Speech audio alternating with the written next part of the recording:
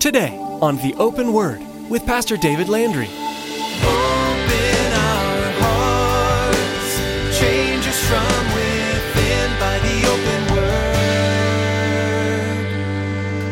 Give us ears to hear your truth and eyes to see the needs around us as we draw close to you. May we thirst for the water that your love brings us. Open our hearts, change us from within by the open word.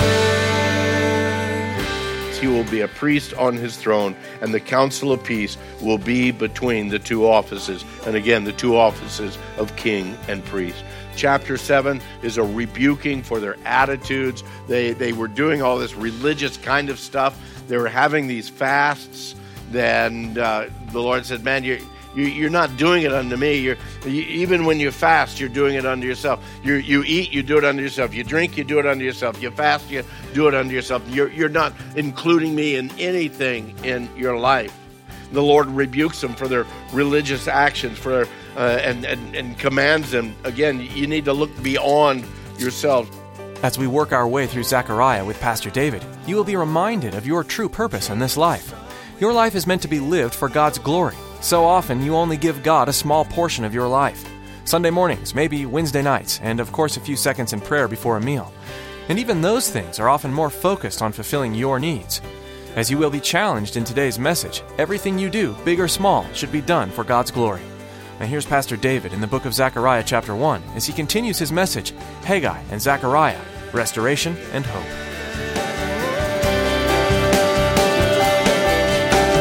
Open our hearts, change us from within by the open word. It's pretty much God's assurance to the people that he is in control over all things and that he will restore the ability for them to rebuild the temple and to rebuild Jerusalem. The second vision he has is still in chapter 1, verses 18 through 21. The vision of 4 horns and then 4 carpenters or blacksmiths, depending upon your version. And whenever you see the word horn mentioned in Scripture, it speaks of strength or it speaks of power. And when we look at this, it seems as though these 4 horns, very possibly, they represent the nations, actually is what it tells us, the nations that have come against Israel. Now, that most likely was Assyria, Egypt, Babylon, and now the Medo-Persians. And it speaks of these carpenters, again, coming in to destroy those horns. Now, whether that is the angel of the Lord to destroy and bringing down, even as we know the Scripture tells us that the Lord raises up and brings down princes and kings. So, again, how the Lord would do that. The third vision that we have actually found in chapter 2, verses 1 through 5, and that's the vision of the surveyors and the measuring line. He says he's going to measure Jerusalem to see what its width and what its length is. And there was the angel, verse 3 tells us, who talked with me going out, and another angel was coming out to meet me, who said to him, run and speak to this young man, saying, Jerusalem shall be inhabited as towns without walls because of the multitude of the men and the livestock in it. For I, says the Lord, will be a wall of fire all around her, and I will be the glory of her midst. What he's speaking there is, my blessing is going to be on Jerusalem so great is that you won't be able to have a wall to surround it because of the multitude of the people. But I myself, the Lord says, I'll be a fire. I'll be your wall. I'll be your protection around you. Again, just the promise of the Lord of the blessings that he's going to bring to them. The fourth vision that he has is the vision of, again, the Joshua's cleansing and covering. In chapter 3, he says, he showed me Joshua, the high priest, standing before the angel of the Lord, and Satan standing at his right hand to oppose him. The Lord said to Satan, the Lord rebuke you, Satan. The Lord who has chosen Jerusalem rebuke you. Is this not a brand plucked from the fire? Joshua, and remember Joshua was the high priest at that point in time. Joshua was standing there. He was in filthy garments, and he was standing before the angel. And then he answered and spoke to those who stood before him, saying, Take away the filthy garments from him. And to him he said, see, I have removed your iniquity from you, and I will clothe you with rich robes. They put a clean turban on his head. On one hand, we see, again, the cleansing power of the Lord in people's lives. We see the cleansing power of the Lord for the priest, for service. But in the greater picture, we actually see the coming of Messiah, that great high priest, and how he will cleanse our lives. Down in verse 10, he speaks of that. In that day, says the Lord of hosts, everyone will invite his neighbor under his vine and his fig tree, speaking about the peace that's going to come, because there's going to come a branch at that point in time. Back up to verse 8. I skipped that portion there. Hear, O Joshua, the high priest, you and your companions who sit before you, for they are a wondrous sign. For behold, I am bringing forth my servant, the branch. For behold, the stone that I have laid before Joshua. Upon the stone are 7 eyes. Behold, I engrave its inscription. Those 7 eyes, again, that speaks of the seeing, the understanding, the all-knowing of God. He says, I'm going to remove the iniquity of that land in one day. And isn't that really what he did on that day on Calvary when Christ was crucified? Again, through that payment, that allowed for the iniquity to be taken away. I love what he says in verse 10, though. In that day, says the Lord of hosts, everyone will invite his neighbor under his vine and under his fig tree. That's a Hebrewism for a time of peace. It's just a time of peace. Come and let's just sit and rest. Guess what I've got in my backyard? A fig tree and grapevines. I'm waiting for my fig tree to grow big enough for me to sit under it. It's not quite there yet, but I figure once it gets there, maybe that's the time of peace we're all looking for. That would be wonderful if by then the Lord comes again. Hey, the next vision, the fifth vision, is actually found in chapter 4. And that's the vision of this golden lampstand fueled by this olive oil that's coming from these 2 trees. And again, just real quickly, that declares, again, the faithfulness of God to supply all that's required in our service and in our honor and in our worship to him. There in verse 6, he answered and said to him, this is the word of the Lord to Zerubbabel, not by might, nor by power, but by my Spirit, says the Lord of hosts. It's not us being able to do it, but it's the Lord empowering us by his Spirit. The 6th vision, chapter 5, the vision of this flying scroll. And again, this is the curse or the judgment of God on all those that are going to walk in disobedience or in rebellion. In chapter 7, there's another strange vision that he has of a basket and a woman and a lead covering and 2 other women with wings like storks that come and take. No, there's no doubt about this, that woman there actually symbolizes wickedness. The interesting thing is they fly her off to make her base actually in Shinar. And Shinar is actually the land of Babylon that we know now. Now, that really fits very closely with, again, the whole idea of what we see in Revelation, the woman that rides a beast, and all these kinds of things, how these things dovetail together. Vision number 8 is in chapter 6, vision of the 4 chariots. And again, very similar to what we find in the book of Revelation. These 4 chariots roam the earth. They maintain order at that point in time. Also in chapter 6, we see this symbolic crowning of the high priest of Joshua. And yet there's also that messianic prophecy concerning that coming of the branch that's going to build the true temple of the Lord. All of those things fitting together. The coming of Messiah. He's going to set up the throne. He's going to rule as that mighty branch, as the high priest, and as the king. He'll offer up the perfect sacrifices. Verses 12 and 13 of chapter 6, where it says, then say to him, thus says the Lord of hosts, Behold, a man whose name is Branch. This is now the second time. Over in chapter 3 it was. Now it's in chapter 6. Behold, a man whose name is Branch, for he will branch out from where he is. He will build the temple of the Lord. Yes, it is he who will build the temple of the Lord, and he who will bear the honor and sit and rule on its throne. Thus he will be a priest on his throne, and the council of peace will be between the two offices. And again, the two offices of king and priest. Chapter 7 is a rebuking for their attitudes. They were doing all this religious kind of stuff. They were having these fasts. Then the Lord said, man, you're not doing it unto me. Even when you fast, you're doing it unto yourself. You eat, you do it unto yourself. You drink, you do it unto yourself. You fast, you do it unto yourself. You're not including me in anything in your life. The Lord rebukes them for their religious actions, and commands them. Again, you need to look beyond yourselves. Look in chapter 7, verse 8 there. The word of the Lord came to Zechariah saying, thus says the Lord of hosts, you need to execute true justice. You need to show mercy and compassion, everyone to his brother. Stop oppressing the widow or the fatherless, the orphan. What does James tell us that true religion is? But to care for the widow and for the orphan.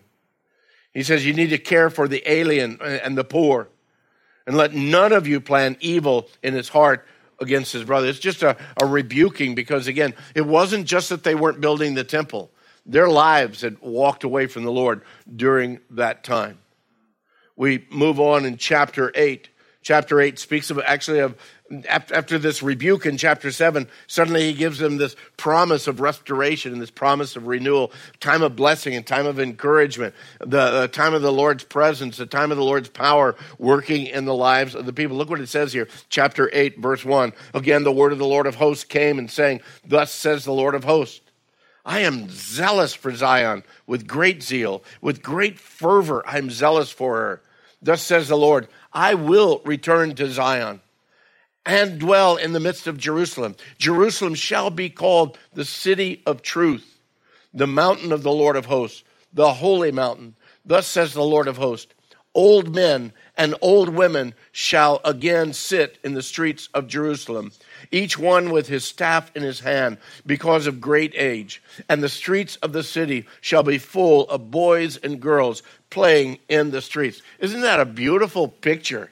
You can just see, man, just the peace that's there. The elders sitting around, the kids playing around. Again, God's peace being on there. Now, when we get to chapters 9 through 14,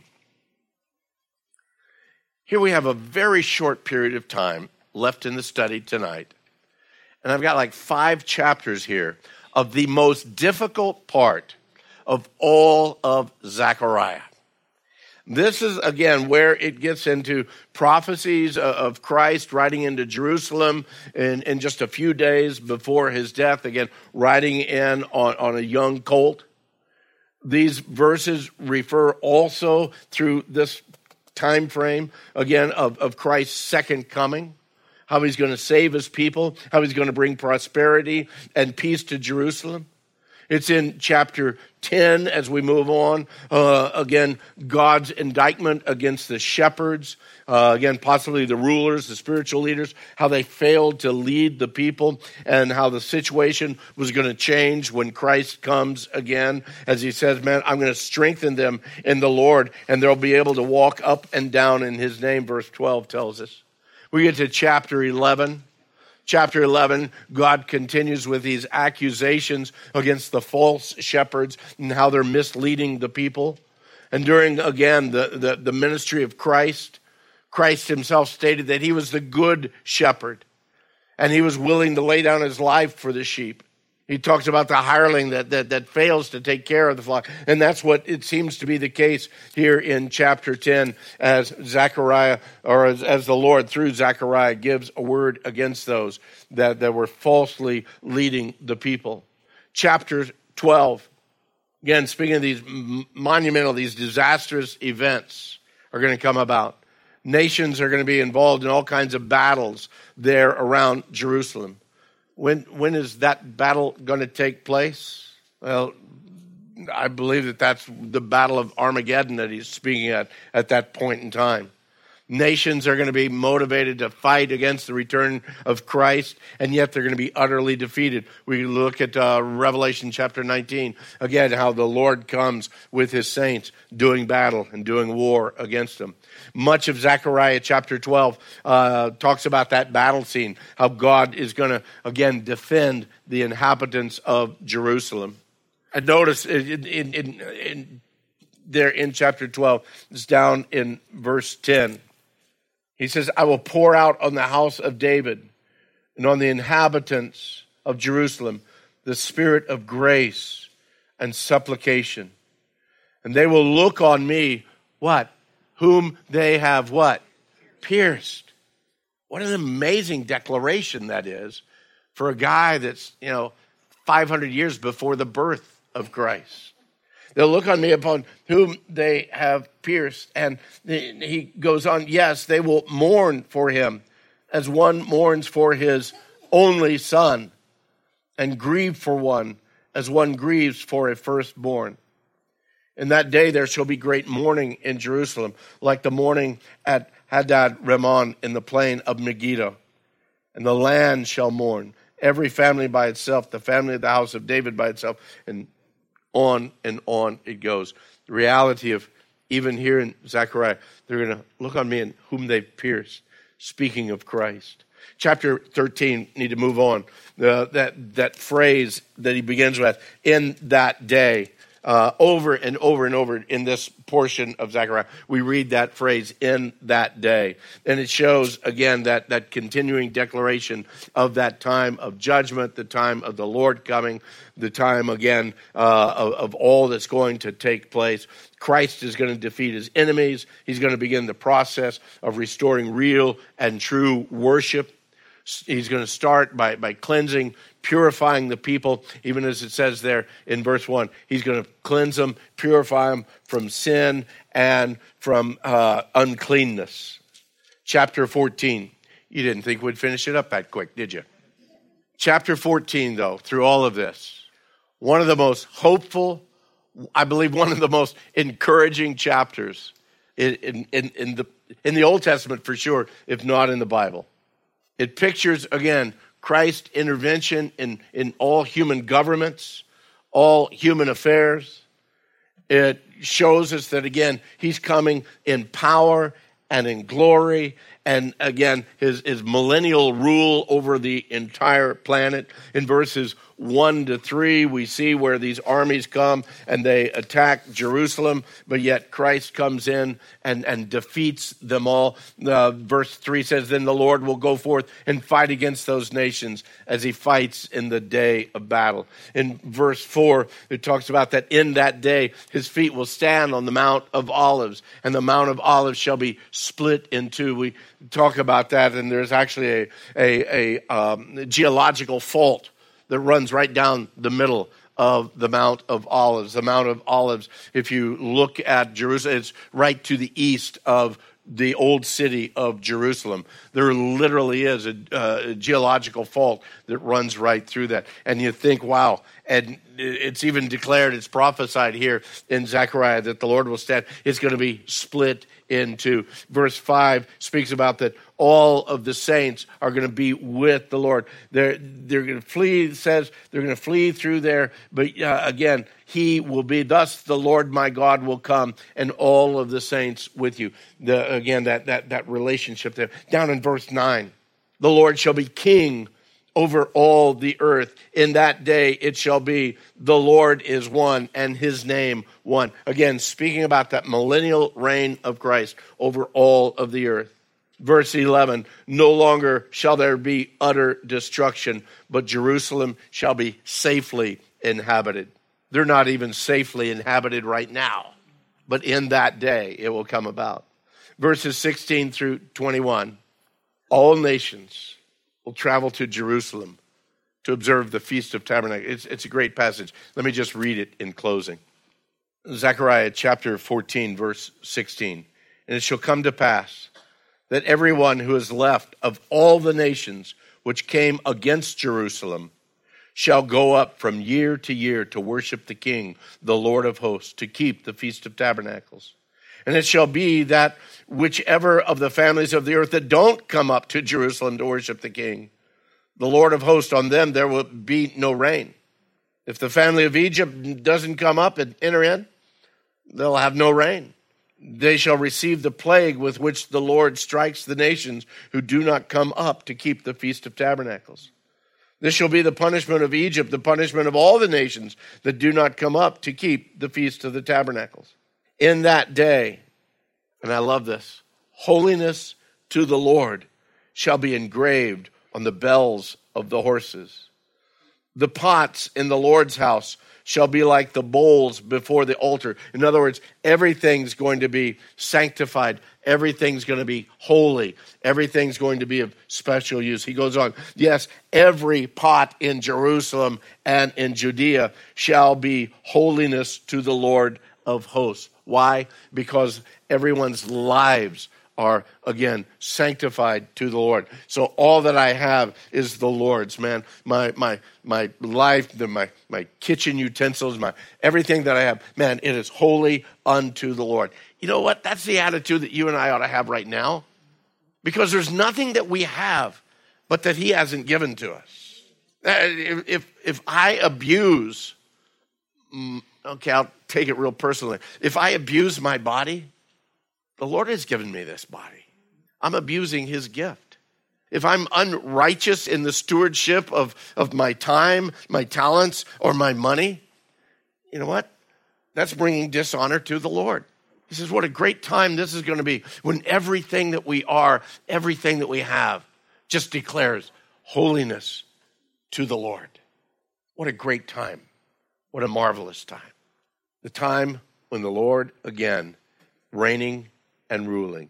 Everyone who sacrifices shall come, take a look at them, everything that's declared holy unto the Lord. In that day, there shall no longer be a Canaanite in the house of the Lord of hosts. Now, what does it mean, no Canaanites? Does that mean that no Canaanites will be saved? No, that's not what he's speaking about.